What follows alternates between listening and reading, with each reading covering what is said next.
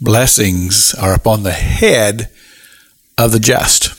Proverbs chapter 10, verse 6. Now, along with this, I would say this, that your attitude affects your direction, and it will have so much to do with our success in life. So if you can't deal with your attitude, you're probably going to be doomed to unhappiness, and you're going to find yourself living in a place of despair. And you're going to spread that around so that everybody can just be miserable with you.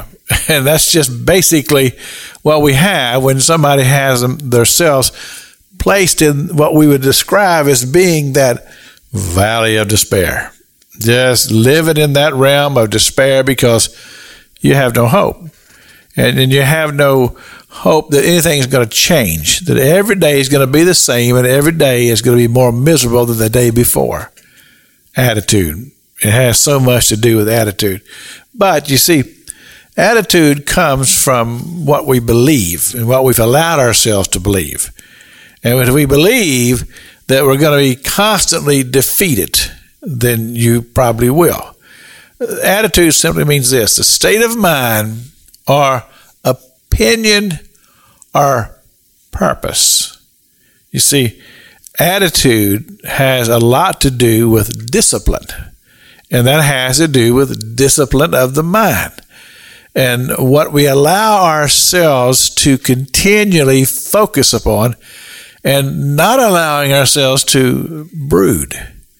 And brooding just simply means non-productive thinking. In other words, just allowing the same thought pattern to go round and round and round in your mind without ever taking any authority over it, and without realizing that there is a force behind that, and that is the kingdom of darkness and the prince of darkness. And the one who wants you to be in despair, he wants to keep you chained in the very thought portals of your mind that causes you to be in a state of unhappiness. But discipline, in other words, placing in our own self the thought that, look, I'm not going to allow myself to live in this state. I'm going to rise above it, and I'm going to put my trust in the God that I serve. Now, that goes to say I have to have a high opinion of Him. And in other words, my opinion in the ability of God to allow me to overcome is monumental in my decision to change and affect my own attitude.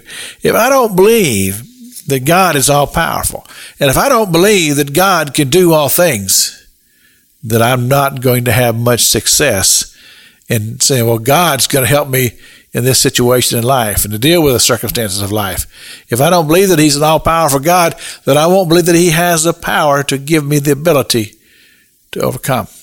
But if I do believe, in other words, I have to accept the whole package that God is and that He's capable, and all that I think or ask, God is willing and ready and able to perform.